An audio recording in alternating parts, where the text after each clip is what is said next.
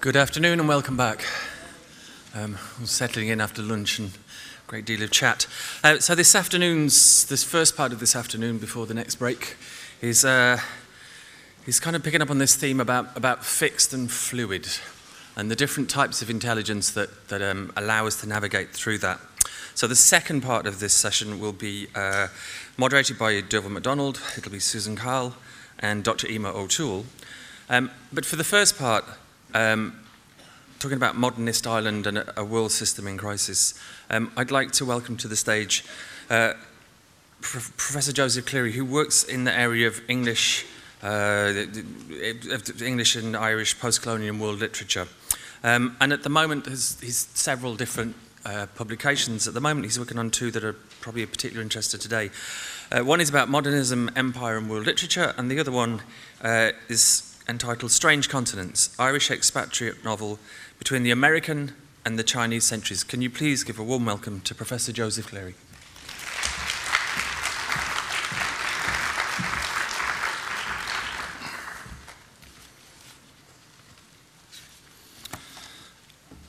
Thanks for that introduction, and my thanks to Fiach and to Jan and to everybody else involved in this symposium, which I have to say this morning was absolutely electrifying and in some ways humbling to talk after some of the speakers that we've already had.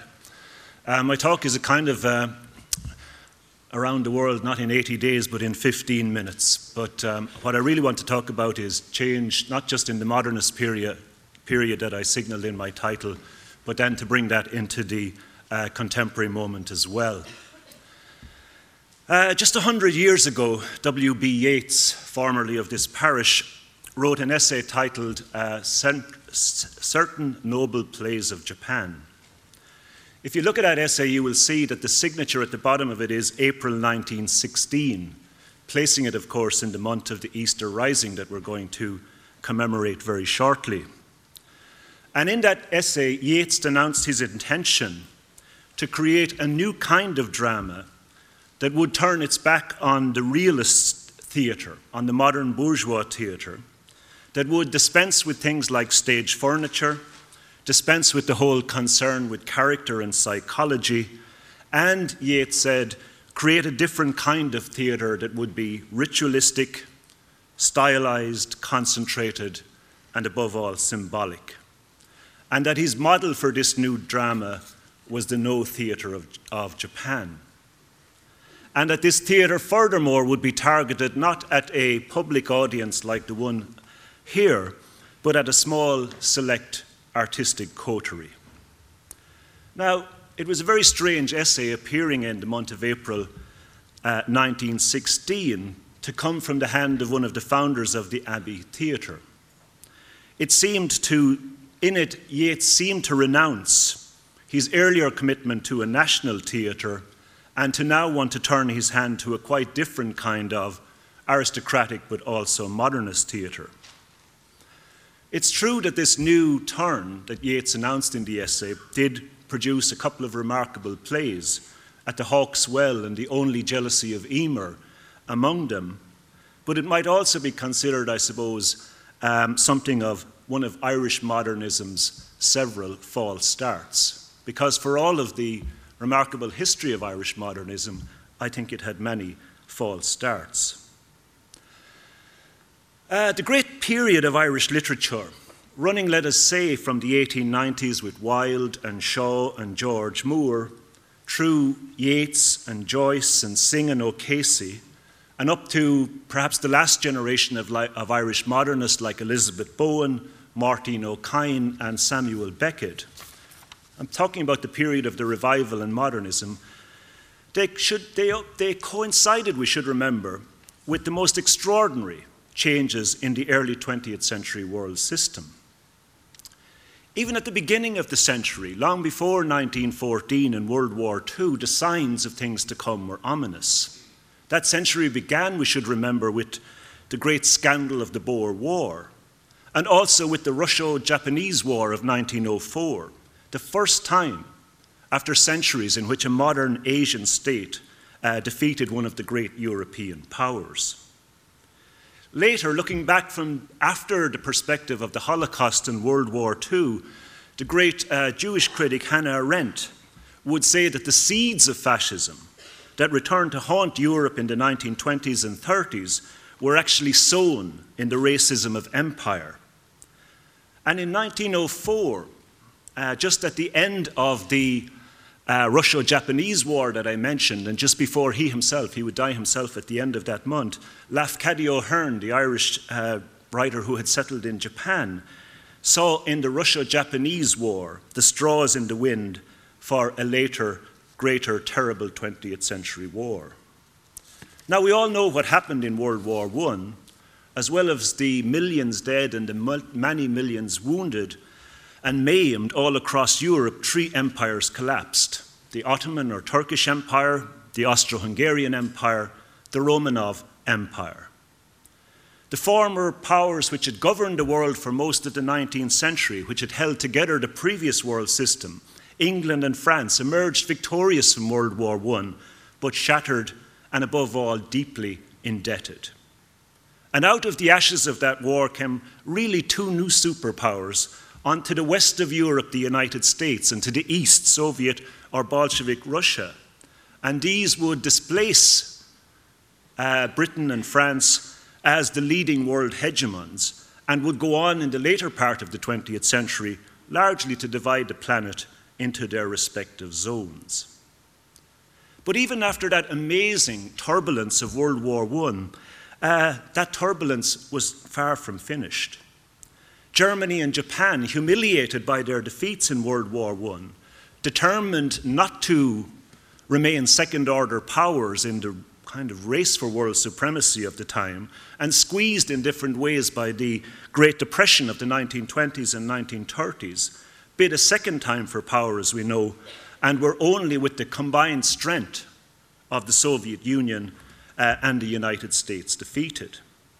After World War II, both Europe and Asia, this time two continents, were smoking ruins. The concentration camps, as we know, full of skeletons and spectres. The world dazed by a kind of violence and barbarity on a scale and of an intensity never seen before. It is really hard to imagine, I think, that this was the same world that had given us Proust and Joyce, Picasso and Braque, Schoenberg and Stravinsky, Beckett and Brecht, Lorca and Eliot and Yeats and Rilke and so many others, Eisenstein and Chaplin.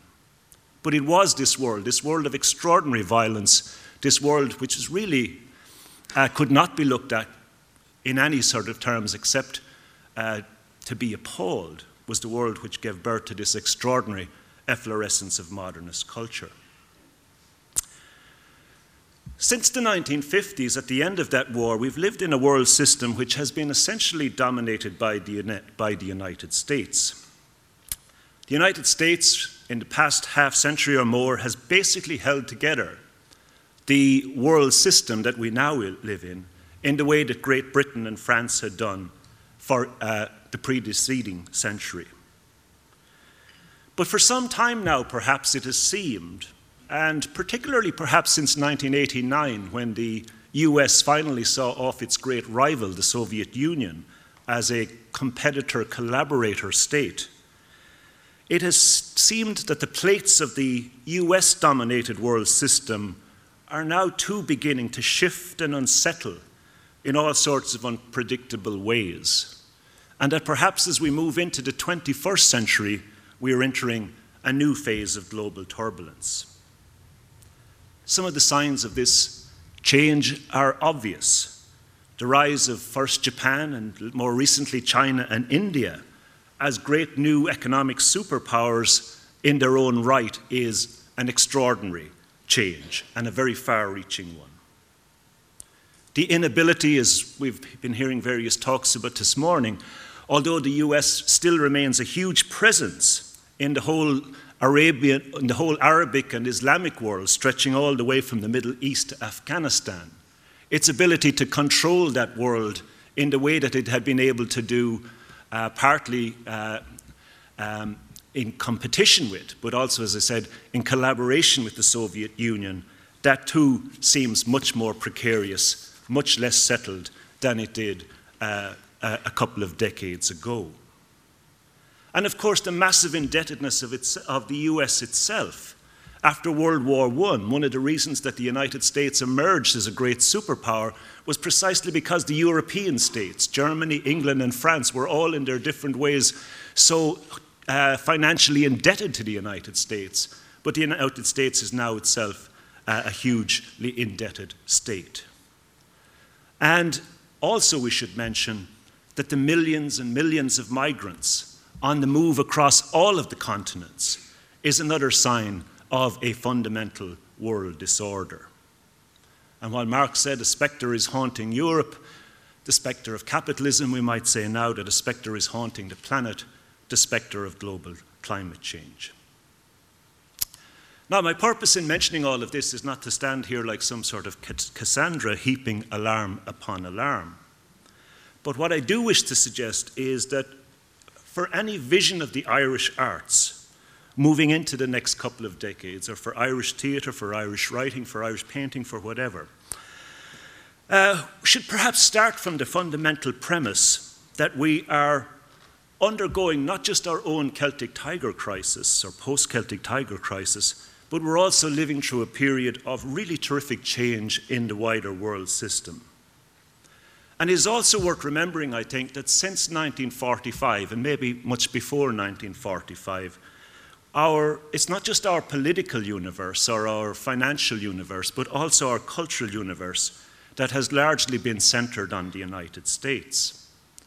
And this in some ways has increased over the course of the last couple of decades. Think of all of the Irish writers, and I'm not saying this in any critical way, obviously. I don't mean this as a value judgment in any way, but just a sign of the times. Think of the number of leading Irish writers who now are largely connected to US institutions or live some or all of the time in the United States. People like Colm Tóibín or Ivan Boland, Paul Muldoon, Seamus Heaney when he was there, and before him Brian Moore, and you could go to a younger generation like Joseph O'Neill and several others.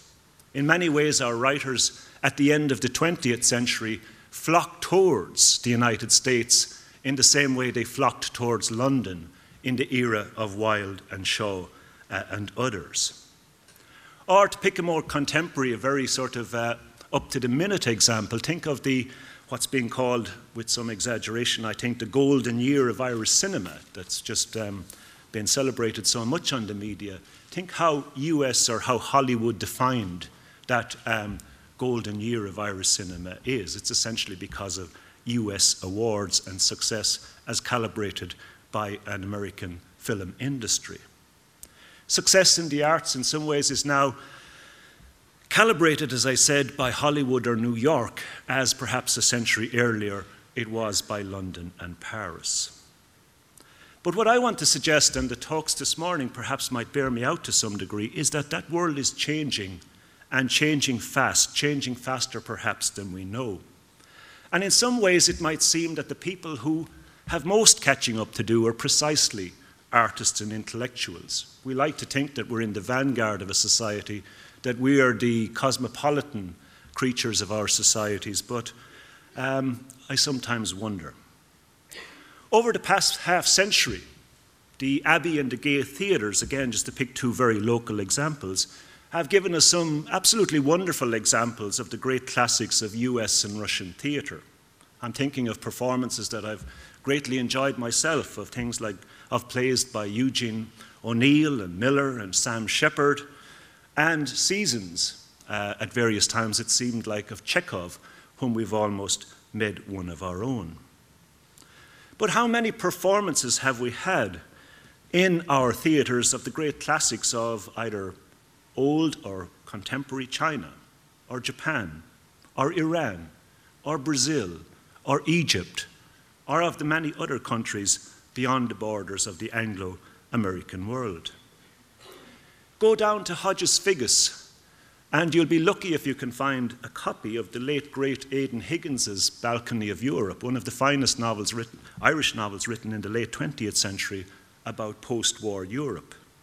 But you will, I must admit, be able to find their novels engaging with European societies by people like John Banville, Hugo Hamilton, Deirdre Madden, and several others.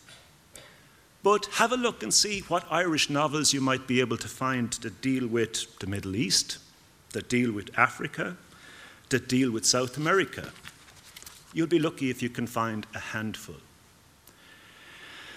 And in this year of revolutions, we might also say, what happened to our traditions of political writing, of political literature in the 20th century? In the 19th century, and in the early 20th century, up to the period of 1916, and maybe a little beyond, Ireland actually produced some fantastic writers of political prose. They're very little celebrated, but people like John Mitchell, or Michael Davitt, or James Connolly were not just great political figures. They also wrote some fantastically stylish works about their lives and about the kind of political campaigns that we were in.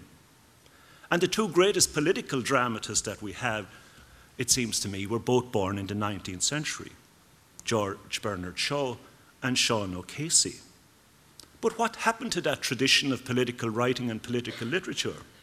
Did it kind of run into the ground with modernism or afterwards?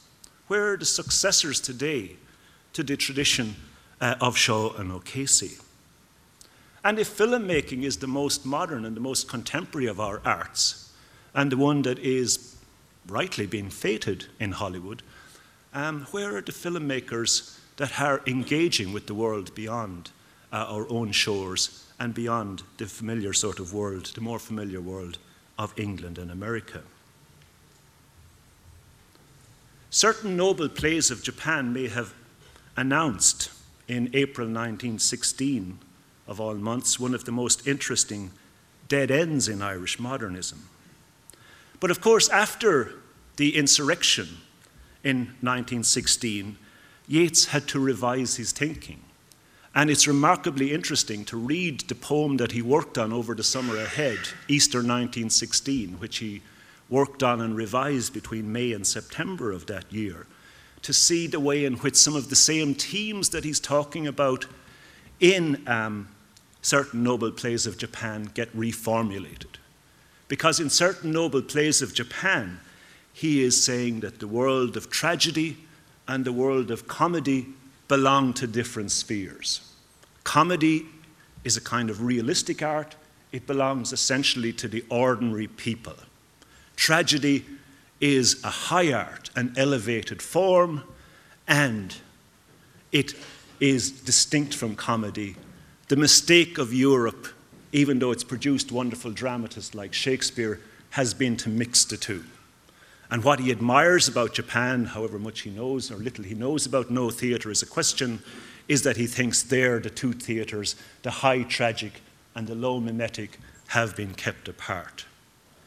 And if you look at Easter 1916, one of the things he says, he had thought he had lived, meeting those civil servants, those young men coming from their offices and places of work. He had thought he had lived in Ireland in a time of low comedy, wherever motley is worn. Motley is the garb of the comedian, of the low actor. But now all of that has been transformed. The stuff of comedy has been transformed into the stuff of high tragedy. A terrible beauty is born. Over the course of the year from April 1916 to September 1916, when he finally released that poem, Yeats had to revise his thinking. Perhaps as we enter the 21st century, we too might do the same. Thank you.